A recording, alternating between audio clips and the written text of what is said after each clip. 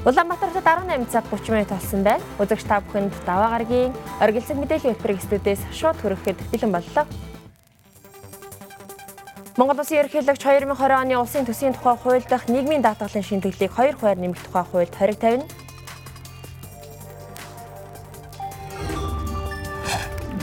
Агаарын бохирдол өмнөх оны мөн үеэс 1-2 дахин буурчээ. Манай улс антибиотикийн хэрэглээгээр дэлхийд дээгүүрт орж байна. Эрх үзэгч та эдгээр болон бусад мэдээллийн дэлгэрэнгүй тун удахгүй аргил цагаас хүлээн авч үзнэ.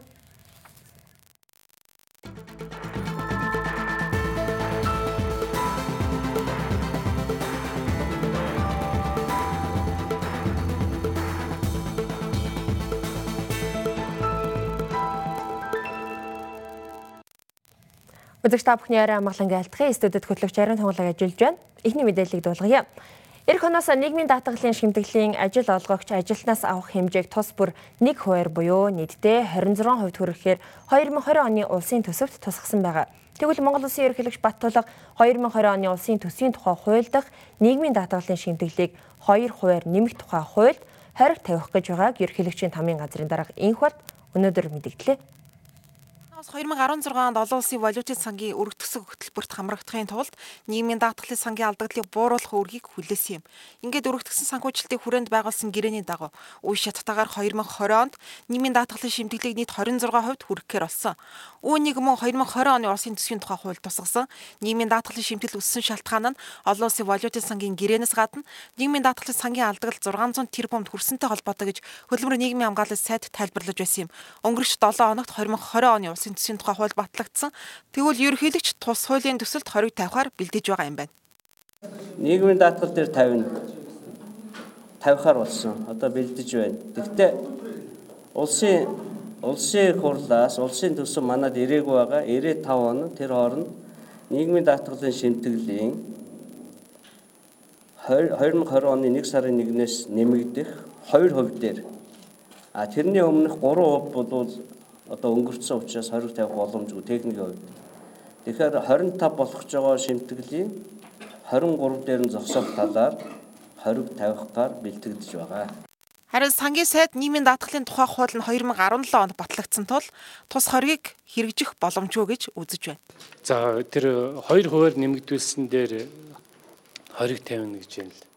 Гэтэл энэ хууль бол 2017 оны 4 сард батлагдсан хууль. Дахиад он сарын хэлье. 2017 оны 4-р сард батлагдсан хууль. Өөрөөр хэлбэл одоогийнхоос 2 жил 7 сарын өмнө батлагдсан хууль. Тэгэхээр хориг бол одоо шинээр батлагдсан хууль дээр л ирдэг. Өмнө хэрэгжээд явж байгаа хуулийн дээр хориг тавина гэсэн ойлголт бол байхгүй шүү. Тэгэхээр энэ бол өөрөө эргээд хуулийн бол алдаа. Хэрвээ ийм зүйл хийвэл хүссэн үсэг одоо цэцтэр очдөг байх та. Иргэдийн зүгээс нэлээд мод бас эсэргүүцэл гарсан. Нөгөө талаасаа судалгаа аваад үсэг сүүлийн 20 жилд монголчуудын дунд наслалт жилд 6 сараар биш жилд 3 сараар л одоо нэмэгдчихсэн ийм одоо судалгаа бол байгаа. Тийм учраас бол иргэдийн дундч наслалт жилд одоо нэмэгдчихэд дундч наслалтын хэмжээс давсан одоо жилээр хугацаагаар нийгмийн тэтгэврт одоо гарах иргэдийн тэтгэврийн насыг нэмэгдүүлэх нь бас амьдралд бол нийцэхгүй байна гэдэг. Тэтгэврийн насыг жилд 6 сар нэмэгдүүлэх хуулийн өөрчлөлтөөр жилд 3 сар одоо нэмэгдүүлэх гэсэн ийм бас зарим нэг шийдвэрийг нь одоо бас энэ засгийн газраас харж засаж одоо бас залруулсан гэсэн гэдгийг тодтогч бол хэлмээр байна. Тийм учраас бол цаашдаа бид нийгмийн даатгалын шимтгэлийг одоо нэмэгдүүлэх замаар нийгмийн даатгал сангийн алдагдлыг одоо бас бууруулахгүй гэж үзэж байгаа. Нөгөө талдаа нийгмийн даатгалд хамрагдсдын хамрах үрийг нэмэгдүүлэх ийм одоо сарга хэмжээ аавн ингэж бас нийгмийн даатгал сангийн алдагдлыг бууруулах одоо зүйтэй гэсэн бодлого баримталж байгаа. Үндсэндээ ажиллаж байгаа бүхэл үндэсний зөвлөл байгаа шүү дээ. Тийм ээ. Бүхэл бүтэн яам бай.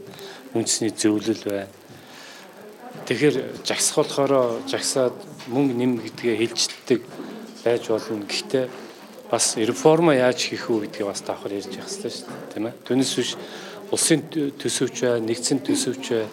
Сангийн ам бол бүх хүний хүслийг хангадаг газар биш. Монгол улсын татвараар цуглагдж байгаа мөнгө бол хэмжээ бол хязгаартай байна. Хүсэл нь бол хязгааргүй байна. Тэгэхээр бид нар бол яхаарахгүй одоо тавих ёстой шаардлага тавиад үгүй гэдгээ хэлээл явна шүү дээ. Өөр яах вэ? Нийгмийн даатгалын шимтгэлийг нэмэх асуудалд талууд ийм барь сүртэй байна. Хэдийгээр шимтгэл нэмэгдснээр хамгийн хүндийг нь ард иргэд үүрч байгаа ч одоогоор өвгнээс өөр боломжгүй гэдгийг эрх баригчид хэлж байна. Хамтаа үзэгчдэд баярлалаа. Хөтөлбөр зочны ярилцлагын цагаар үргэлжилж байна. За бид нийгмийн даатгалын шимтгэл болон ашигт малтамлын нөөц ашигласны албан татварын асуудлаар улсын хурлын гишүүн жавхлантай ярилцсан байгаа. За манаас тгүүлж одон гаруй ярилцсан ярилцлагыг одоо үзэгчдэд хүргэх гэж байна. Монгол телевизийн оргил цагийн зочноор улсын хурлын гишүүн цаг үеийн асуудлаар мэдээлэл өгөхөд бэлэн болсон байна. Тэгэхээр энэ 7 хоногт улсын хурлын чуулганаар ашигт малтмал ашигласны албан татварын хуулийн төслийн нэмэлт өөрчлөлт орохоор хэлэлцэгдэж байна. Энэ нэмэлт өөрчлөлтөнд яг юун дээр ер нь тодорхой өөрчлөлтүүд орж байна. Одоо тэр давхцсан гэдэг байгаа татварыг ер нь яаж салгахаар тусгаж байна. За тийм. Тэгэхээр энэ ашигт малтмлын нөөц ашигласны төлбөр гэдэг энэ татварын нэг төрлийн хэлбэр. Тэгэхээр энэ талаар энэ сэдвээр нэлээд сүүлийн үед нэлээд ярьлаа тийм.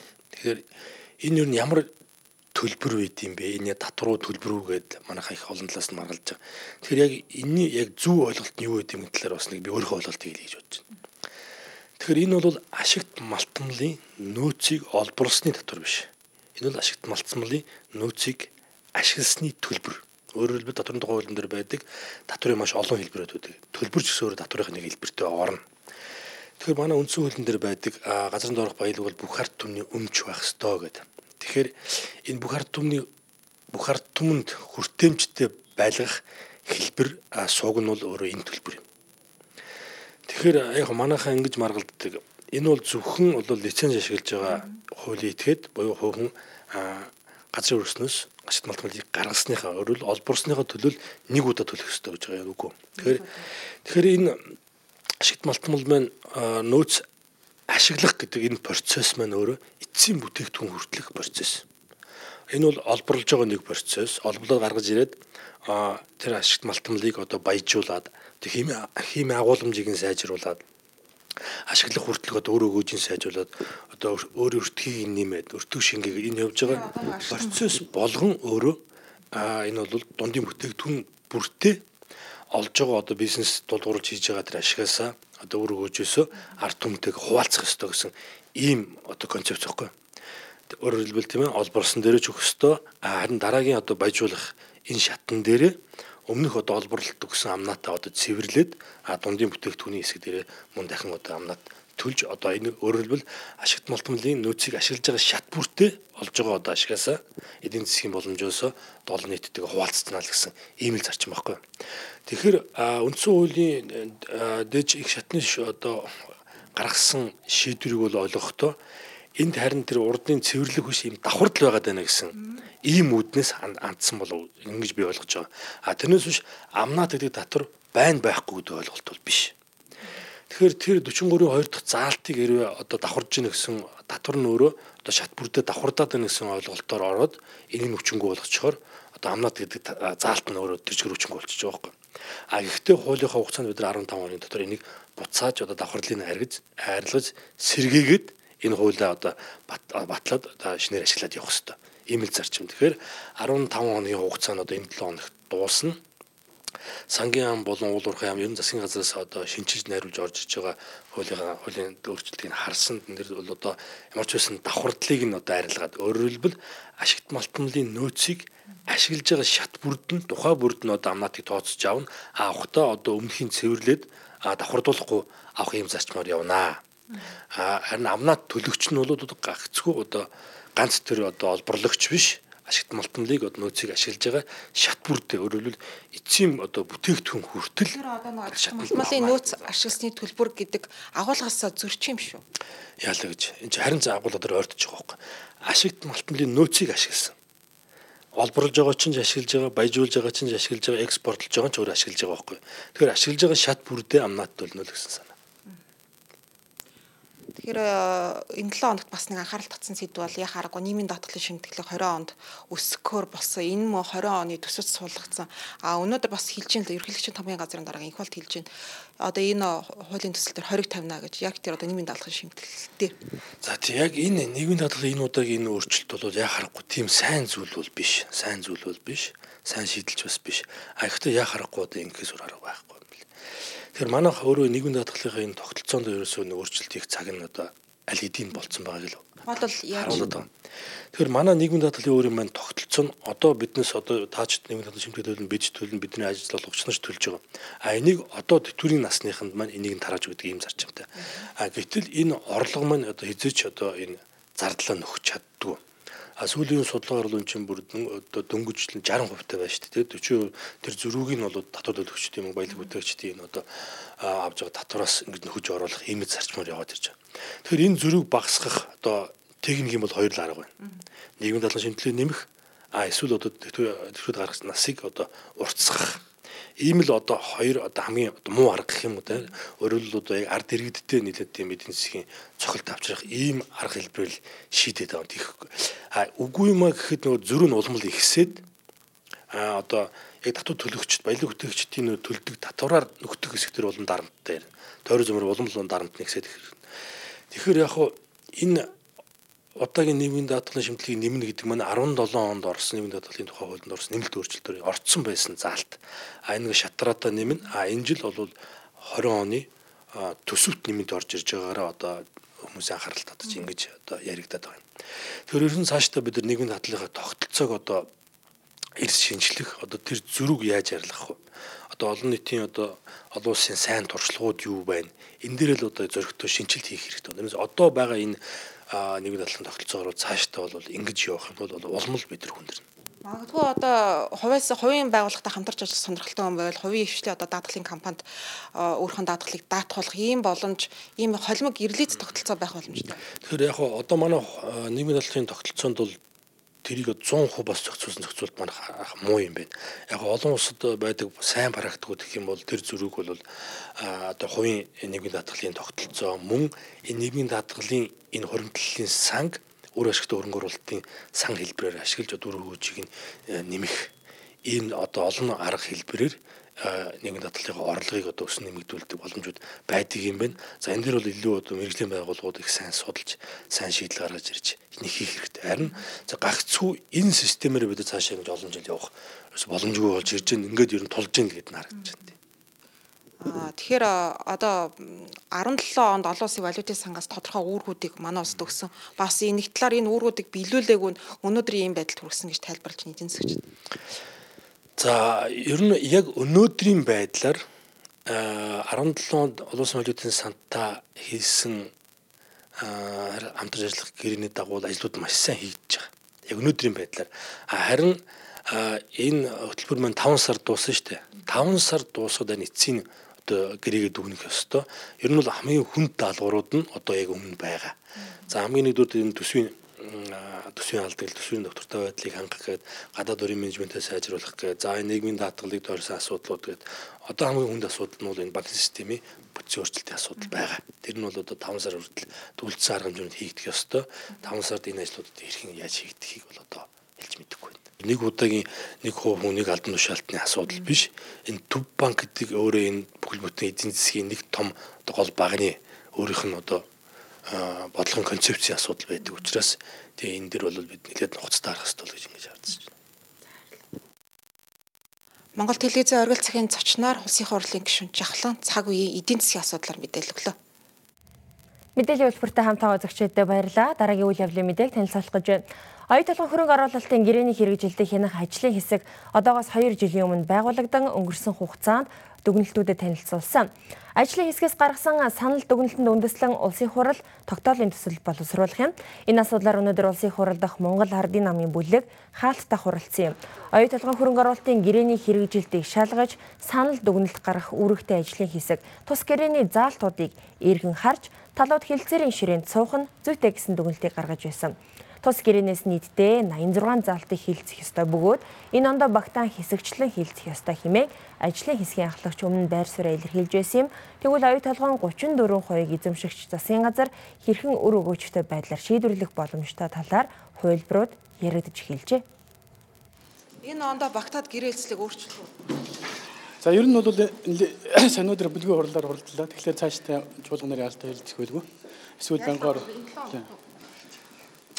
За энэ 7 хоногт бол амжуул ороо явж байгаа. За 34% бид нэр эзэмшээд цаашид энэ төслөө хэрэгжүүлнэ гэвэл алдагдсан боломжуудаа нөхөж авах боломжууд гарч илүүдэг бол хайх ёстой. За хоёрдугаарт магадгүй энэ 34% орлуулах өөр хөлбөрүүд байж болно. Тэр маань ямар хөлбөр байж болох вэ гэхээр нэгдүгээрт бол газрын сүсний салбарт түгээмэл ашигладаг газрын сүсний бүтээгдэхүүн авах гэрээний зарчмаар бүтээгдэхүүн хуваах нөхцлөөс ашиглаж болно. Магадгүй хоёр дахь хөлбөр нь бол одоо Монголын төр 34%-ийг эзэмшихээс илүүтэй, ноогл ашигыг хүлээхээс илүүтэй тэрнийхээ дүүх хэмжээний үргөөжийг бол бусад татврын байдлаар бол авч болно. Энэний нэг хэлбэр нь бол ашигт малтмалын нөөц ашигласны нэмэлт төлбөр. Тэгэхээр бид нар тухайн үед авах ёстой байсан одоо юу гэдэг 34%-ийг эзэмшнээрээ ноогл ашиг байдлаар магадгүй 20 тэрбумыг авах байсан бол бидний авах одоо үргөөжийн түвшин маань бол орлуулах байдлаар орж ирэх юм бол ашигт малтмалын нөөц ашигсны нэмэлт төлбөрөөр одоо 20 тэрбумч гэдэг юм уу те ийм байдлаар бол орж ирэх боломж гарч хийдүүд бол байна. Тэгэхээр оюун толгой хөрөнгө оруулалтын гэрээт талууд нэмэлт өөрчлөлт оруулах замаар гэрээг өөрчлөх боломжтой тухай заасан байгаа. За бид тухай бүртэн та бүхэн мэдээллийг дэлгэрүүлж хөрөх болно. Одоо харин дараагийн мэдээллийг танилцуулах гэж байна. Засгийн газраас агаарын бохирлыг бууруулах зорилгоор нийслэлд энэ оны 5 дугаар сараас эхлэн түүхийн нөрс оруулж ирэх болоод хэрэглэхийг хориглосон байдаг уг шийдвэртэй холбогдуулаад сайжруулсан шахмал түвшийг нийслэлийн гэр хорооллын айл өрхөд хэрэглээд багахан хугацаа өнгөрч байна. Хүйтний улирал эхэлснээс хойш сайжруулсан шахмал түвш холбоотойгоор иргэд угаарын хийн хорлогод өртөх тохиолдлууд гарсаар байгаа юм.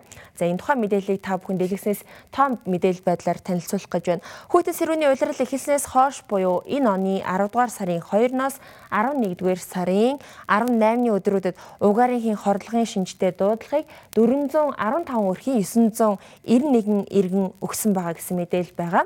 За тэгвэл эдгээрээс 439 хүүхэд за харин 552 нь насанд хүрсэн иргэд байсан байна. Тэгвэл энэ хугацаанд 45 хүн эмнэлэгт хэвтэж угаарын хийн хордлогын эмчилгээ хийлгэсэн гэсэн статистик мэдээлэл байгаа юм. За тэгвэл өнөөдрийн байдлаар авч үзэхэд хордлогын яаралтай тусламжийн төвд нэг хүн за угаарын хийн эмчилгээ хийлгэж байгаа гэсэн мэдээлэл байгаа. За тэгвэл нийслэлийн агаарын бохирдолтой тэмцэх газрын мэдээлж байгаагаар агаарын бохирдол за өмнөх оны мөн үетэй харьцуулахад 1-2 дахин буурсан үзүүлэлттэй гарсан юм байна. Тиймээс айл өрх иргэдийг сайжруулсан түвшээр галлахдаа пишин болоод зуухныхаа аюулгүй ажиллагааг хангаж байхыг иргэдэд анхааруулж байгаа юм байна. Энэ амралтын өдрүүдэд буюу 11-р сарын 16-наас 18-ны өдрүүдэд яралтай түргэн тусламжийн төвд угаарын хий хөнгөн хүнд хэлбэрээр хорцсон нийт 30 өрхийн 89 иргэн ханджээ. Эдгээрээс 38 хүүхэд 51 нь том хүн байжээ. Цаг агаар хүйтэрч байгаатай холбогдуулан нийслэлийн онцгой комиссоос пишин зууханд галлага хийхдээ аюулгүй ажиллагааг хангахыг сэрэмжлүүлж байна. Дуудлагын тоо бол бас харьцангуйгаар энэ хэдийгээр амралтын өдрүүд 2-3 хоногийн тоо учраас том харагдаж байгаа боловч яг өдрөөр нь тооцох юм бол бас харьцангуй багасч байгаа тоо байгаа юм аа гэдгийг хэлмээр байна. За өнгөрсөн шөнийн байдлаар 3 дуудлага ирсэн. Ер нь хэдийгээр шөндө хүүтэн онж байгаа ч гэсэн өнгөрсөн шөнийн байдлаар дуудлагын тоо цөөрж 3 дуудлага ирсэн. Агаар дахь том ширхэгт тоосонцор өмнөх оны мөн үетэй адилхан байгаа бол нарийн ширхэгт тоосонцор өмнөх оны мөн үеэс багасч агаарын бохирдол өмнөх оноос 1-2 дахин буурсныг нийслэлийн агаарын бохирдолтой тэмцэх газраас онцолж байна. Харин агаар дахь хөхрийн хийн агууламж өмнөх оны мөн үеэс өссөн үзүүлэлттэй байгааг мэдээллээ. 2019 оны 11 сарын 4-өөс 10-ны агаарын чанарын мэдээг нодлон мөн үеийнхтэй харьцуулахад PM10 том ширхэг тоосонцор маань 1.2% буурсан байна. PM 2.5 жижиг ширхэг тоосонцор бол 1.9% буурсан байна. Хөхрийн давхар эсэл маань 2 дахин өндөр гарсан байна. 7 хоногийн мөн үеийнхтэй харьцуулахад 11 сар эхлээд галгааны удирдал эхэлсэнтэй холбогдуулан 11 сарын 1-ээс хойш ер нь бол агаарын чанарын мэдээ нодлон мөн үеийнхтэй харьцуулахад 1-2 дахин багассан байна. Өнөөдрийн байдлаар угаарын хийн хордлогод өртөж 9 хүн нас барснаас 4 хүүхэд 5 нь том хүн байгаа юм а. Цаг агаар хүйтэрч байгаа ч угаарын хийн дуудлага багасж байгааг нийслэлийн онцгой комиссоос онцолж байна. Ирж байгаа дуудлагын ихэнх шалтгаан нь галлага, пишин зуухын аюулгүй байдалтай холбоотой байна. Тиймээс аюулгүй байдлаа хангахыг иргэдэд сэрэмжлүүллээ. Дараагийн мэдээ. Монгол улсын төрийн тэргүүн зэргийн одон буюу За Чингис хаан одонг дэхүү хамтлагт олохоор болсон талаар өнөөдөр ерөнхийлөгчийн тамийн газраас албан ёсоор мэдээллээ. Жил бүр их эзэн Чингис хааны мэндэлсэн Монгол бахархлын өдрөөр улс орныхоо тусгаар тогтнол, бүрэн эрхт байдал, үндэсний эв нэгдлийг бэхжүүлэх төр ёс түүх уламжлалаа дэлхийд дахинд сурталчлан таниулах үйлсэд онцгой хувь нэмэр оруулсан иргэдийг энэхүү одонгоор шагнадаг уламжлалтай билээ. Энэ удаа Чингис хаан одонг улс орныхоо нэр хүнд, үндэсний урлагийн гайхамшгийг дэлхийд дахнаас сурталчлан таниулж, хүн төрлөختний урлаг соёлын санд нэгэн онцгой өнгө төрхийг бий болгож байгаа дэхүү хамтлагт хүртээхээр шийдвэрлсэн байна. Түүнчлэн Европ хийсэн аялан давалтын үеэр Монгол хүнд хандах тухайн улсын хүмүүсийн хандлага, харьцаа илүү хүндэтгэлтэй, элдэг найрсаг болж ирснийг Европын олон оронд сурч ажиллаж байгаа Монгол иргэд манд бахархаа ирж байна. Гэрэг хэмээх анхны цомгоо энэ оны 9 сард гаргаснаа борлуулалтаараа дуу хөгжмийн ертөнцийн жагсаалтыг тэргүүлж байна. Их эзэн Чингис хаан эзэнт гүрэн өг дээдсийнхаа суу алдар бахархал түүх хийгээд үндэсний уламжилт урлаг соёлынхаа арвин төвдөө өвдөө тулгуурлан бий болгосон хүннүү Европ хэмээх шинэ урсгалыг дэлхийд дахин сурчлан түгээж Монгол улс, Монгол хүний нэр хүндийг өндөр дүргэн гялалцж яваа Монгол залуустай баяр хүргээд талархал илэрхийлье. Тус хамтлагийн Чингис хаан дууны клип цацагдсанаар олон улсад Чингис хааны нэрийг буруу бичиж, буруу хэлж хэвшсэн байдал засагдаж эхэлсэн зэрэг гадаад харилцаа, улс төр, дипломат хүрээний эерэг үр дүн гарсан гэдгийг мөн ерөнхийлөгчийн тамийн газраас онцлон тэмдэглэсэн юм а. Дараагийн мэдээг танилцуулъя. Үндсэн хуулийн цэцгийн дарга од хоёрыг бусдад бэлгийн дарамт үзүүлсэн мөн нисхийн аюулгүй байдлын тухай хууль зөрчсөн хэмээн бүгд найрамдах Солонгос улсын Инчэн хотын цагдаагийн газраас төрс саатуулж улмаар тус улсын прокуророос 7 сая воны торгуулийн арга хэмжээ авахар шийдвэрлсэн юм. За өнгөрсөн 7 хоногт үндсэн хуулийн цэцгийн дарга од хоёр эх орондоо иргэн ирсэн бөгөөд тэрээр үндсэн хуулийн цэцгийн нийт гишүүдийн бүрэлдэхүүнд хандан албан тушаалаасаа чөлөөлөгдөх өргөдлөө гаргасан байна. Үндсэн хуулийн цэцгийн дарга од хоёрын албан тушаалаасаа чөлөөлөгдөх өргөдлийг үндсэн хуулийн цэцгийн нийт гишүүдийн хуралдаанаар энэ баасан гарагт хэлэлцэх юм байна. Учир нь цэцгийн гишүүн Чинбат гадаад улсад албан томилолтоор ажиллаж байгаа бөгөөд энэ пүрэв гарагт эх орондоо иргэн ирэх юм байна. Үндсэн хуулийн цэцгийн гишүүнийг огцруулах асуудлыг үндсэн хуулийн цэцгийн тухай хуулиар шийдвэрлэдэг тус хуулийн 5 дугаар зүйлийн 4-т цэцгийн гишүүнийг өөрийн хүсэлтээр гаргасан тохиолдолд албан тушаалаас чөлөөлөх, эгүүлэн татах, өөр ажилд шилжүүлж болох талаар заасан байдгийг. Энэ баасан гарагт үндсэн хуулийн цэцгийн хуралдаанаар түүнийг огцруулах хэсгийг шийдсэний дараа улсын хурлын чуулганаар энэ асуудлыг хэлэлцэх ёстой. Учир нь үндсэн хуулийн цэцгийн дарга нь улсын хурлаас томилогдсон 3 гишүүний нэг юм байна. Тэр 5 дугаар зүйлийн 4-т хэсэг зааснаар цэцгийн гишүүнийг хувийн хүсэлтэд гаргасан тохиолдлоос бусад тохиолдолд албан тушаалаас нь чөлөөлөх, огцруулахыг хориглоно гэсэн. Өөрөө хүсэлтэд гаргаж байгаа тохиолдолд одоо цэцгийн гишүүнээс чөлөөлөгдөх хүсэлтийг нь их хурл эцлэн шийдвэрлээд орных нь хүнийг томилоод орных нь орон гүйцэн тохиолдолд 9 гишүүн олонхороо асуудлаа хэлцээд дарга нь сонгогдох ийм зохицуулт байна л гэж харж байна. Цэц дотроо ярилцаад одоо чөлөөлөхгүй гэх юм бол яах вэ? За би энэ тухай яг одоогор мэдээл алга байна. Мэдээж хэрэг энэ дээр олгоор асуудлыг шийднэ л гэсэн. Бүр нууц санал хураалт явуулна гэсэн ийм зохицуулттай байна. За хэрвээ үндсэн хуулийн цэцгийн дарга од хоёр албан тушаалаасаа огцорвол түүний орны хүнийг цэц дотроос томилох хуультай байдаг юм байна. Дараагийн мэдээ хүргэе. Антибиотикийг хүн болоод амьтны эрүүл мэнд, нингийн халдварыг эмчлэх, мис ажилбар хагалгааны үед халдвараас урдчлан сэргийлэхэд хэрэгэлдэг. Гэвч сүүлийн жилүүдэд нингийн тэсвэржилтээс болоод антибиотикоор эмчлэх боломж багасч байгааг Дэлхийн эрүүл мэндийн байгууллагаас мэдээлж байгаа. Өөрөөр хэлбэл антибиотикийг хэтрүүлэх эсвэл дутуу хэрэглэх нь нингийн тэсвэржилтийг бий болгоход нөлөөлж байгаа юм. Тиймээс антибиотикийн зохистой хэрэглээний талаар мэдлэг хандлагыг дээшлүүлэх хэрэгтэйг эмч мэргэжилтнүүд онцлон тэмдэглэж байна. Нянгийн тэсвэржилтээс болж дэлхийд даяар жилд 700 мянган хүн нас ордог байна. Өөрөөр хэлбэл өдөрт 2 мянган хүн нянгийн тэсвэржилтээс болж хорвоог орхиж байгаа юм а. Тэгвэл антибиотикийн зохисгүй хэрэглээ нянгийн тэсвэржилтийг бий болгоход голлон нөлөөлдөг байна. 15 оны мэдээлэлээр үндэслээд бол Монгол улс одоо нянгийн эсрэгийн буюу антибиотикийн хэрэглээгээрээ бол дэлхийд бол нэлээд дээгүүр орж байгаа ийм одоо орны тоонд орсон байгаамаа. Үгүй. Одоо ерөөсөө эмч одоо жороо бичиж өгнө тэргээр авнаа. Тэрнээс одоо одоохондоо олохгүй гэдэг нь олохгүй. мэдээхгүй аль ч хавтаг тиймэрхүү. Би одоо өөртөө антибиотик авъя юм яахтар урд нь бол жоргоо өгч явахдаа бол тэрийг нь бол ангийнхаа ханаад юуны эмчилгээний антибиотик юмнуудыг зүгээр аваад эргэлж ийсэн. Одоо бол би одоо антибиотикийн нэг бол эмчийнхэн биччихсэн тэр жороор нь очиж аптекаас авч байгаа шүү дээ. Бид нэр бол тэр эмчийнхэн заавар зөвлөгөөгөөр уухал тийм л шаардлагатай эмчин дэр хөнөж цогцтой хэрэглэх ёстой л гэж боддог шүү дээ. Яг цаг тухайд өвдсөн үед нь хэрэглэх ёстой л гэж боддог шүү дээ. Өвчин үүсгээд байгаа нянгууд маш олон янз. За нянгаар үүсгэж гин эсвэл вирусаар үүсгэж гин үү гэдэг нь маш өөр. За зөвхөн нянгаар үүсгэж байгаа халдвар өвчнүүдийн үед антибиотик эмчилгээг зөвлөдөг гэсэн үг. За тэгээ үүний тулд нөгөө нянгууд маш олон төрөл учраас яг ямар өвчин үүсгэгдгийг эмчнэр зөвхөн мэддэг учраас эмчийн жороор хэрэглээчээ гэж тэгээд байгаа гэсэн. Антибиотик юм өөрөө жороор олгогддог юм байдаг. За тэг хин нэгнээс дуур мэдэн тэг нэгнээс мэдээлэл аваад тэгж энэ нэмийг хэрэглэж болохгүй. Антибиотик юм өөрөө маш сөрөг нөлөөтэй. Тэгээд одоо сүүлийн үед ярьж байгаа нь нөгөө антибиотикийн тэсвэржилт гэдэг юмыг үүсгэж байгаа. Тухайлбал дэлхийд жилд нингийн тэсвэржилтээс болж насарж байгаа 700 мянган хүний 230 орчим мянга нь олон эмийн тэсвэртэй сүрьягээс болж насурж байна. Манай улсын хувьд сүрьягийн шин тохиолдлын 5.3% нь эмчлэгдсэн тохиолдлуудын 16.5% нь эмийн тэсвэртэй сүрья байгаа юм а. Антибиотикийн зохисгүй хэрэглээ. Нянгийн тэсвэржилт нь эрүүл мэндийн салбараас гадна хүнс, мал аж ахуй, газар тариалан гээд бүх салбарт тулгамдж байгаа асуудал юм. Бид яг одоо арга хэмжээ авч ирээдүйдээ эзэн нь болохгүй бол нянгийн тэсвэржилт улам их асуудлыг авчирна. Тиймээс иргэд зөвхөн эмчийн жорын дагуу антибиотик хэрэглэх хэрэгтэй.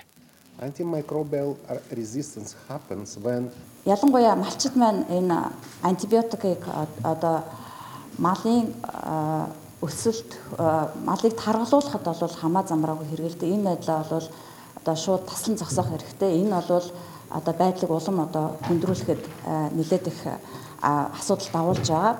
За дараагийн нэг зүйл бол бид нар энэ эмчийн одоо малын эмчийн жоргуугаар антибиотикийг худалдаалдаг энэ байдал бол бас үүнд бол маш их сөрөг хэмжээгээр сөргөөр одоо энд нөлөөлж байгаа.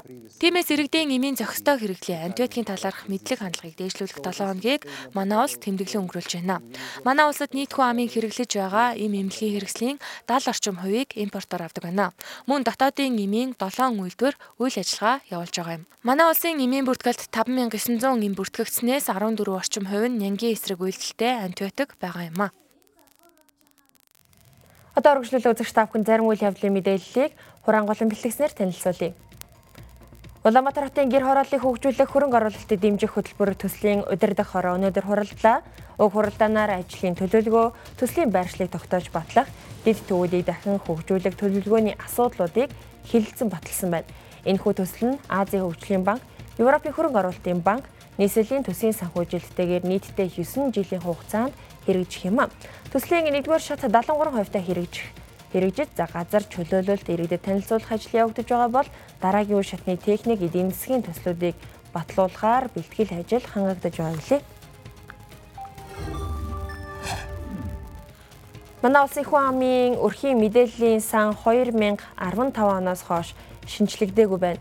Тэгвэл нийслэлийн хэмжээнд хүн ам өрхийн урьдчилсан бүртгэлийг энэ оны 9-р сарын 4-ний өдрөөс эхлэн хийж, нийслэл, дүүрэг, хорооны төр товчоог байгуулан ажиллаж 57.8% явагдаж байна. Түүнчлэн уг тооллогын хүрээнд байшин, орон сууцны тооллогыг маргаашнаас буюу энэ сарын 19-ноос 12-р сарын 25-ныг дуустал явуулахар шийдвэрлэжээ. Нийслэлд 1960 оноос хойш байшин, орон сууцны тооллого явагдаж байгаагүй бөгөөд айл өрх, байнга амьдран суудаг сууцны нэгжүүдийг тодорхойлох боломжтой байна. Монгол Ардын баатарлаг туйл жангарыг нийт номын сангуудад хүлээлгэн өгөх ёслолын ажиллагаа Монголын үндэсний номын санд зохион байгуулагдлаа. Монгол Ардын жангар баатарлаг туйлыг түгээн дэлгэрүүлэх, туйлаар дамжуулан өсвөр үеийнхнийг Монгол уламжлалаа дээдлэх, их оронж үзэлтэй болгох зорилгоор улсын нийтийн номын сангийн 376 салбар тус бүрт 5 ширхэгийг бэлгэллээ. Швейцарын хөгжлийн агентлагийн дэмжлэгтэйгээр хэвлүүлсэн 1900 ширхэг ном хот, аймаг, сум, дүүргийн 376 нийтийн номын сангаар тараагдаж уншигчдын гар дээр очих боломжтой боллоо. Ирэх үзэгчтэй энд хүрээд Оргил цаг мэдээллийн хөтөлбөрийн даваа гарагийн дугаар өндөрлөж байна. Үзэгч та бүхэн улс төрийн нам эвслээс ангид хаалтын гэрээгүй аж ахуйн нэгж байгууллагын захиалга төлбөрөөс татгалцсан олон талт мэдээллийг хүлээн авч үзлээ. Манай мэдээллийн хөтөлбөртэй холбоотой санал хүсэлтээ та бүхэн дараа хаяг болон утсаар илэрхийлээрэй. За харин аудио хэлбэрээр сонсохыг хүсвэл подкаст Оргил цагийг сонгон сонсоорой. Оргил цаг мэдээллийн хөтөлбөрийг Монгол ТV цамхагийн мэдээний студиэс хөтлөгчөөрийн тунгалаг үзэгчдэд шууд амжуулан танил хүргэлээ. Бидний сонгон утсан эрх үзэгчдэд баярлалаа. Өргөжлүүлээд Монгол телевизийн бусад хөтөлбөрүүдтэй хамт байгаарай.